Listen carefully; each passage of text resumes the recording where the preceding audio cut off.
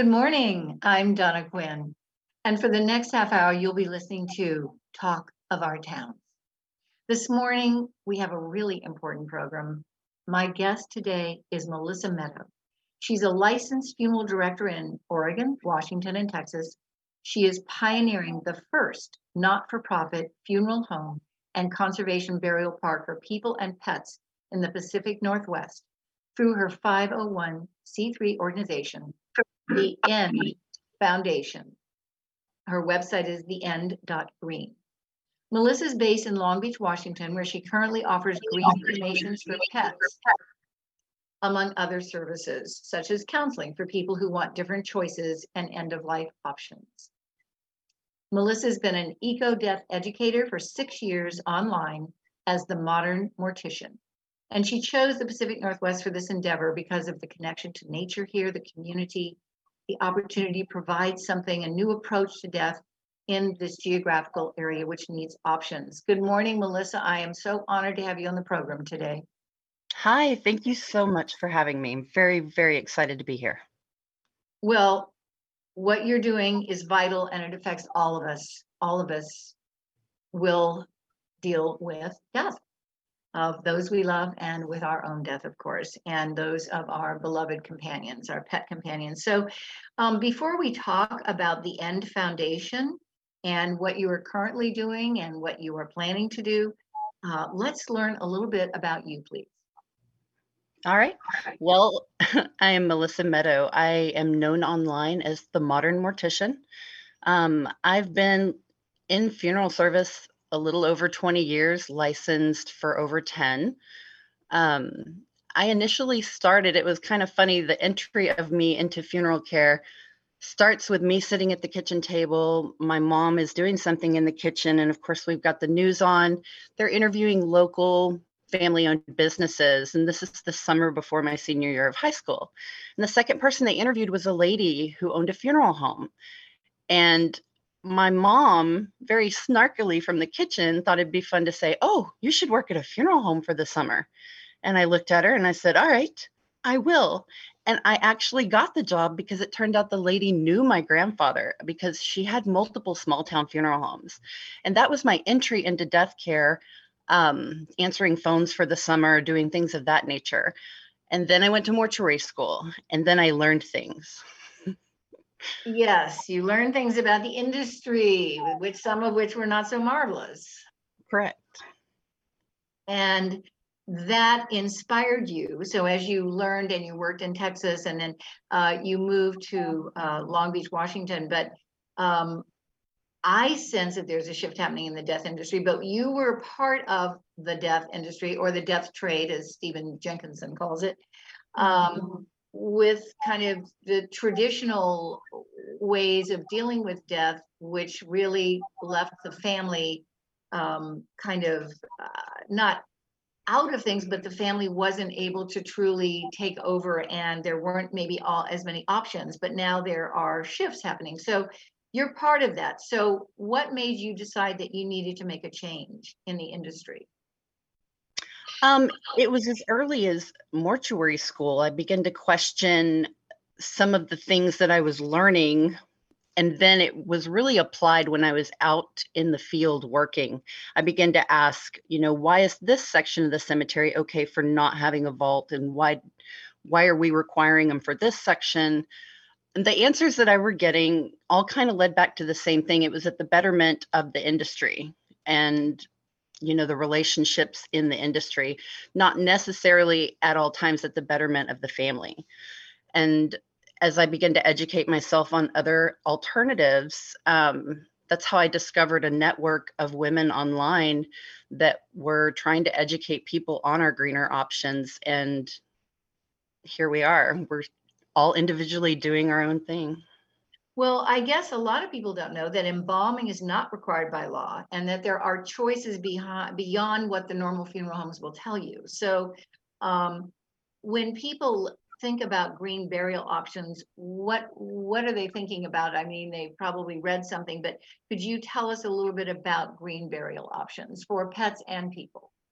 Yeah, green burial means you're not utilizing plastics or anything harmful for the environment. Everything is meant to break down. So you'd want to use maybe a cotton shroud or a woolen blanket. And the burial plot is only about 3.5 feet deep. You want 18 inches of ground cover over the body, if not a little bit more, depending on the climate and the area that you're in. And the point is to return back to nature, not to forever sit, like a splinter in a finger. The point is to be what is all around you all the time again, and be as minimally invasive as possible on the environment. Right, and there's flameless creation, cremation. There are a lot of options, but let's go back to when you said this. There are changes that need to happen, and the Pacific Northwest is where I want to be. And you established the End Foundation. So please tell us, what is the mission and the vision, and what are the values of the End Foundation? Awesome. Okay. So the End Foundation provides education, support, and funding for those advancing a more symbiotic relationship with death and dying. Our vision is to support sustainable funerary options for people and their pets while building even more meaningful connections to others through our support of modern end-of-life education. And I've been doing these little business classes to try to solid up, everything on the back end for me. And one thing was really important was our values. And our values are people, pets, and planet over personal profit. We really want to support sustainable funerary care, provide modern end-of-life education and end-of-life care, and just basically change death care for the better. A lot of people are not aware that you exist and that you already are in phase one, and of establishing the not-for-profit funerary and funeral home and conservation burial park. So right now you are currently offering green options for pets. And do you want to talk a little bit about that, as well as counseling? Your website, actually, people who have questions about end of death and about end of life, I mean, and about death, can call, make an appointment with you, and talk about options. So you're in phase one. So what are you doing in phase one at this moment in time? Phase one, the End Foundation is educating. We're doing pop-ups. We might have a pop-up. Well, okay, we will have a pop-up baby goat yoga fundraiser. So follow us online for information about that. But the End Foundation is currently working on just educating people in the community about their options at end of life, outside of the specter of the actual funeral industry, what people can and can't do, everything like that. The secondary part of phase one is we've opened the End Companion Care, which is pet cremation. We are the first facility within 150 miles, maybe 200 miles, to offer water cremation. And for those that aren't aware, water cremation is the eco-friendly version of flame cremation. When you consider that the human body or the animal body is 85% water anyway, the majority of what's left is liquid. So the body goes into a tank, and warm water, and 95% warm water and 5% sodium hydroxide goes into the tank, and then it reduces the body to liquid, which is like a cloudy urine. The bones are still there in their purest form, which is calcium phosphate, and they break down into a powder and go into an urn. But the liquid portion is full of amino acids, peptides, salts, fats, everything that's chock full of greatness for plant life. So, for example, there is a water cremation place in Colorado that disperses their effluent, their essence, the liquid portion that's left of the pets, into a meadow, and they grow flowers. They have another company that picks it up, and they're growing trees for families with this water. This water is considered a wet water, and if stored, like the animal portion of it was stored in bulk, it could be used to fight fires. It's been used to reverse algae blooms in lakes before. The science behind water cremation is just so fascinating. And in many municipalities, it can go down the municipal drain system, just like everything would when you use the bathroom or you're having a, body embalmed or anything like that. And it's actually considered really good for the municipal wastewater system because it's full of all these soaps. So the science behind that shows that the municipal water systems are really appreciative of this service as well. Well, a lot of people want a more natural option for burial and they want to do things themselves. They want to take the power back from the death trade or the death industry. And you have some stories, I think, about that, about people who have had experiences with green burials and with, doing things a different way. Yeah, one of the most memorable ones, in Austin, Texas, we were filming a short documentary for National Geographic, Explorer Edition. It had a terrible name, Faces of Death, but it wasn't the one most people think about when they hear that term. So you definitely want to make sure you're looking up National Geographic Explorer. Um, but it was a family in Austin. They wanted to have a home funeral, and they interviewed the grandson, who was probably about 38, 40 years old.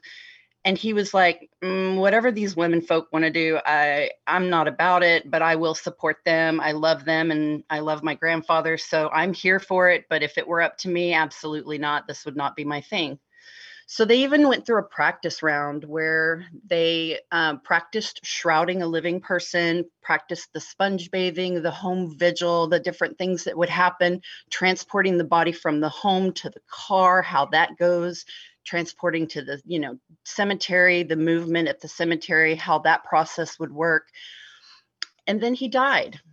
And I remember being there when we took his body to the cemetery and watching the family take the shovels and just place each shovelful of dirt so lovingly down into the grave. And at the end of it, the grandson, who was at first very adamant about, I'm not having anything to do with this, is silly. He was crying and he shared with us, he was like, everybody should have this experience. Like, this was so moving. This is the greatest gift that I could have given my grandfather and my grandmother, who's here with us still. So little moments like that just resonate with me, and I want to be able to give those gifts to everybody, the option of being able to take care of your own. Yes, absolutely. And Melissa, you are a pioneering spirit. You've already established your 501c3, the N Foundation, with the mission, the vision, and what you're already doing. You have a board of directors, you're writing grants, you are doing some fundraising. But a lot of people don't know that you are currently offering, this pet companion care at the end of life. And you actually have a certified therapy dog, Kermit, who's a border collie, right? Yes, Border Collie Aussie mix. He's quite the character. And I think at a time of death, we need comfort, not the sterility and the coldness of, something which isn't in our normal daily, life, our sphere that we're working with. We need to have warmth, companionship, and compassion, and a dog certainly can provide that. And I know you've explained that Kermit has been really helpful to a lot of people when you have been working with people at end of life situation. Yeah, Kermit's amazing. He's been with me since he was 4 months old. I adopted him at a shelter outside of Waco, Texas, and introduced him to his first removal with a decedent that evening. Um, he just knows how to work a room. It's amazing watching him work a funeral. He just knows who to go up to, who to lean into. One of the more touching stories that I have from him was when we first moved into Seattle. Um, he didn't initially come with me in to meet with the families. This was something, COVID was happening, and so we were actively waiting for somebody to ask to see him. So we had signs up that his therapy dog on staff if needed. And I remember a woman and her family came in to make arrangements for her husband. And she would not look up. She sat there very, very sullen, very quiet. Her family was trying to get her to engage in conversation, and her daughter had told me in the hallway, "This is just not her." And I see this all the time, and I'm used to it. Um, so we go into the room, and I've stepped out to grab some paperwork, and I come back in, and the daughter mentions the sign and says, "Hey, is the therapy dog here today?" "Yeah, absolutely. Let me go get him." So I go back upstairs, I get Kermit, we come back down, and I just let him into the room. And I sit down. And he goes over and he makes his acquaintances with the daughter and the son and the other folks that are in the room. The last person that he goes to is the widow. And he's just standing there and ever so slightly leans in, and the chin rests in her lap. This is the first movement she has made since she's been in the entire room. Her hand drops to his head and she begins to caress his forehead. And he just sits there. And not even 5 minutes later, she looks up and begins to engage in the conversation, to interject and say, "No, he liked blue." And then we went from there. By the end of the services, Kermit had been there for the visitation, he had been there for the burial, and when she came back later to pick up death certificates, we walked her to her car. Oh, that is a beautiful story. Animals are truly healing for us. If you've just tuned in, you're listening to Talk of Our Towns. I'm your host, Donna Quinn, and today my guest is Melissa Meadow. Melissa is a licensed funeral director in the states of Oregon, Washington, and Texas. She is pioneering the first not-for-profit funeral home and conservation burial park for people and pets in the Pacific Northwest through her 501c3 organization, The End Foundation. And I would highly recommend that you visit her website, theend.green. Lots of information and services available. She's based in Long Beach, Washington, where she's currently offering green cremations for pets, among other services. She counsels people who want different choices for end of life options through video chats or phone appointments. And she has been an eco death educator for 6 years online as the modern mortician. She chose the Pacific Northwest for this endeavor because she wanted to offer a new approach to death in this geographical area where we need options. And the death industry is changing, right, Melissa? I mean, you're seeing that was. I mean, there's still people holding on to. I mean, just like hospitals, and are changing in the fact that now they're allowing pets in, and they're trying to make it warmer, friendlier, not so sterile. So, what is your perspective on how things are changing? And tell us a little bit about some documentaries coming out. Oh boy. So we've had the legalization of natural organic reduction in Washington and Oregon, two of the pioneering states in that process. Also with water cremation, we're looking at getting it. It's popping up and getting legalized in other states as advocates are stepping up and taking this challenge on. Green burial parks are becoming more frequent. There's several in Oregon, and there's several in Washington as well, none on our side of the coast. Documentaries that are coming out, ooh, we have one called The Death Boom that I'm really excited about. They've been filming within the funeral industry to kind of prepare us for what is the silver tsunami or the boomer generation that's going to be leaving us. Hence the death boom. So I'm really excited for that documentary. First round of filming has happened, and that's going to be such an educational piece for just what the options are in general for everything. Well, we live in an anti-aging, anti-death culture, and that is to our detriment. There are other cultures and societies throughout the world who do it so much differently than we do. So it just what you're doing is really powerful. It's really important. And I know that you also said that you're creating a book list and websites that you'd recommend so that people can become more comfortable with the idea of death. Absolutely. My platform on social media has been sharing that mostly through Instagram. So it is time to put that into a comprehensive list that people can access in one place. In the meantime, I'm the go-to, whether it's because it's all in here. So whether it's Instagram or Facebook, I'm everywhere. And how do people find you? We know that the website, theend.green, gives people lots of options, explains about what you're doing and what you're currently offering. And you're going to be doing a lot more educational outreach, which is great. And I imagine the Daily Historian or the Astorian will want to do a write-up about you and HipFish and let people know, because this is really important what you're doing. This is a powerful thing. So how do people find you on Instagram and Facebook? Well, first, of course, it does take a village to share the word. So Instagram, I'm known as The Modern Mortician. If you type it up, you'll get a logo with 2 M's on it. We also have the N.Green on Instagram. We're building that out. Facebook, you can go facebook.com/The Modern Mortician, or The End Foundation, or The End Companion Care for all of those. But yeah, I'm 100% accessible. That's part of my process. I've always been very accessible to people across the country, across the world on social media to answer questions. It gives me purpose. Well, you are at the beginning of a transformative era in funerary care that will usher in nature, knowledge, sustainability, and that's what you're doing.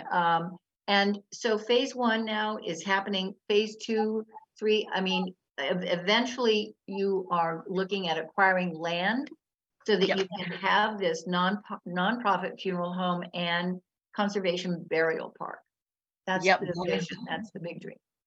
The big dream is to have that land for burials for people and pets, like a learning center on site, grief camp during the summer for children that have lost parents, a hospice home eventually where people can die there and be buried on the land. I have grandiose, huge plans. No money yet, but we'll get there. I You will get 100% there. believe. Yeah.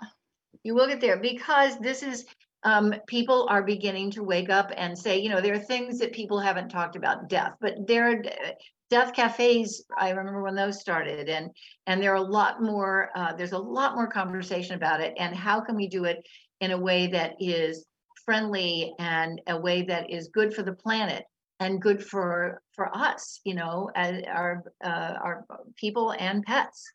So you're going to be going to, I know, maybe some farmers markets and letting people know. So right now you're in the phase of trying to help educate people and let people know that you are, that you exist there in Long Yeah. Beach. Yes. And I want to revisit once again the mission, because what you say about the End Foundation is the End Foundation was established to create a new era in death care by supporting development of progressive education, nonprofit funeral facilities, memorialization and conservation burial parks for people and pets. And there is a lot of support, you said, in the industry among certain people, probably young people like yourself. Yes, very much so. It's the older generation that's not quite adapting to this yet, and I understand, because funeral industry was untouched for so long. But I'm very excited with the Green Burial Council exists now, a National Home Funeral Alliance. um, Different organizations like that are out there to vet products and processes, so people aren't making these decisions based on marketing. Right, excellent. And you know what, Melissa, we just have a few minutes left. So anything else you would like the listeners to know that we haven't talked about in these final few minutes? Yeah, again, you can find me online. I'm honored to answer any questions and help people with any end of life resources. Kermit is also looking forward to joining the community actively through Pet Partners at Columbia Memorial Hospital this year. So you can definitely tell him by the border collie with the colorful mane around his head. And Melissa, you're just now, because this is really, these are early days. So I want to Yeah. encourage all of the listeners of this program, please go to her website, the end.green, and find out more about what she's doing and reach out to her if you have questions.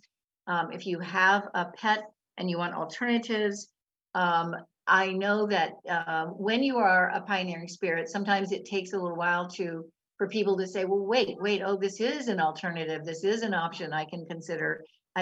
We don't have to do everything the way we have been doing it. Things are changing.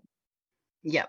And one thing to remember is if you're facing end of life with your pet and you're going through this journey with your veterinary team, you can ask them to call me or you can call me yourself. I also offer an option where I can make that end of life phone call arrangement for you or for the family. Um, but just to know that people have choices for people and pets is the big part, the big takeaway. Right, absolutely. Yeah. And I mean, thank heaven we are beginning to talk more about it because it, it's been hidden and we try to hide death, and yet it's the most natural thing. Yep, and And 100% believe that if I can educate people to take care of their pets at end of life, they're gonna be way more comfortable taking care of their people when time comes. that's a good point. Absolutely. That's right. Well, I am so grateful that you have spent this time with us this morning. Thank you so much, Melissa, for what you're doing. Things need to change. Things are changing. You are a pioneering spirit on the Long Beach Peninsula, but this is happening. This is beginning to happen. This consciousness, this awareness around death and having other options and green burials, kinder, friendlier, better ways to do things is happening. And thank you for coming to this area and being part of that. Thank you. I appreciate the platform today and being able to share what I'm doing with all of the listeners. Well, it affects everyone, so I think that you will definitely be out there in the future a lot more. So thank you so much. Thank Um, you. Thank you, Nick, for engineering today. Very appreciative of that, and also my gratitude to local talented banjo instructor Michael Bruin for his original theme music for this program. Until next week. Well, no, it's not weekly. Until next month. No, not every month. Today, this minute, let's all take a very deep healing breath together.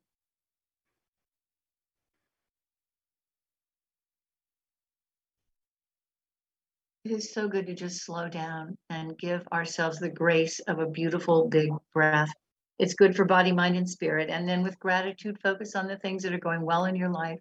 There will always be those things that aren't, but focus with gratitude on the things that are, and then give yourself a loving and compassionate hug or a pat on the back for being uniquely you.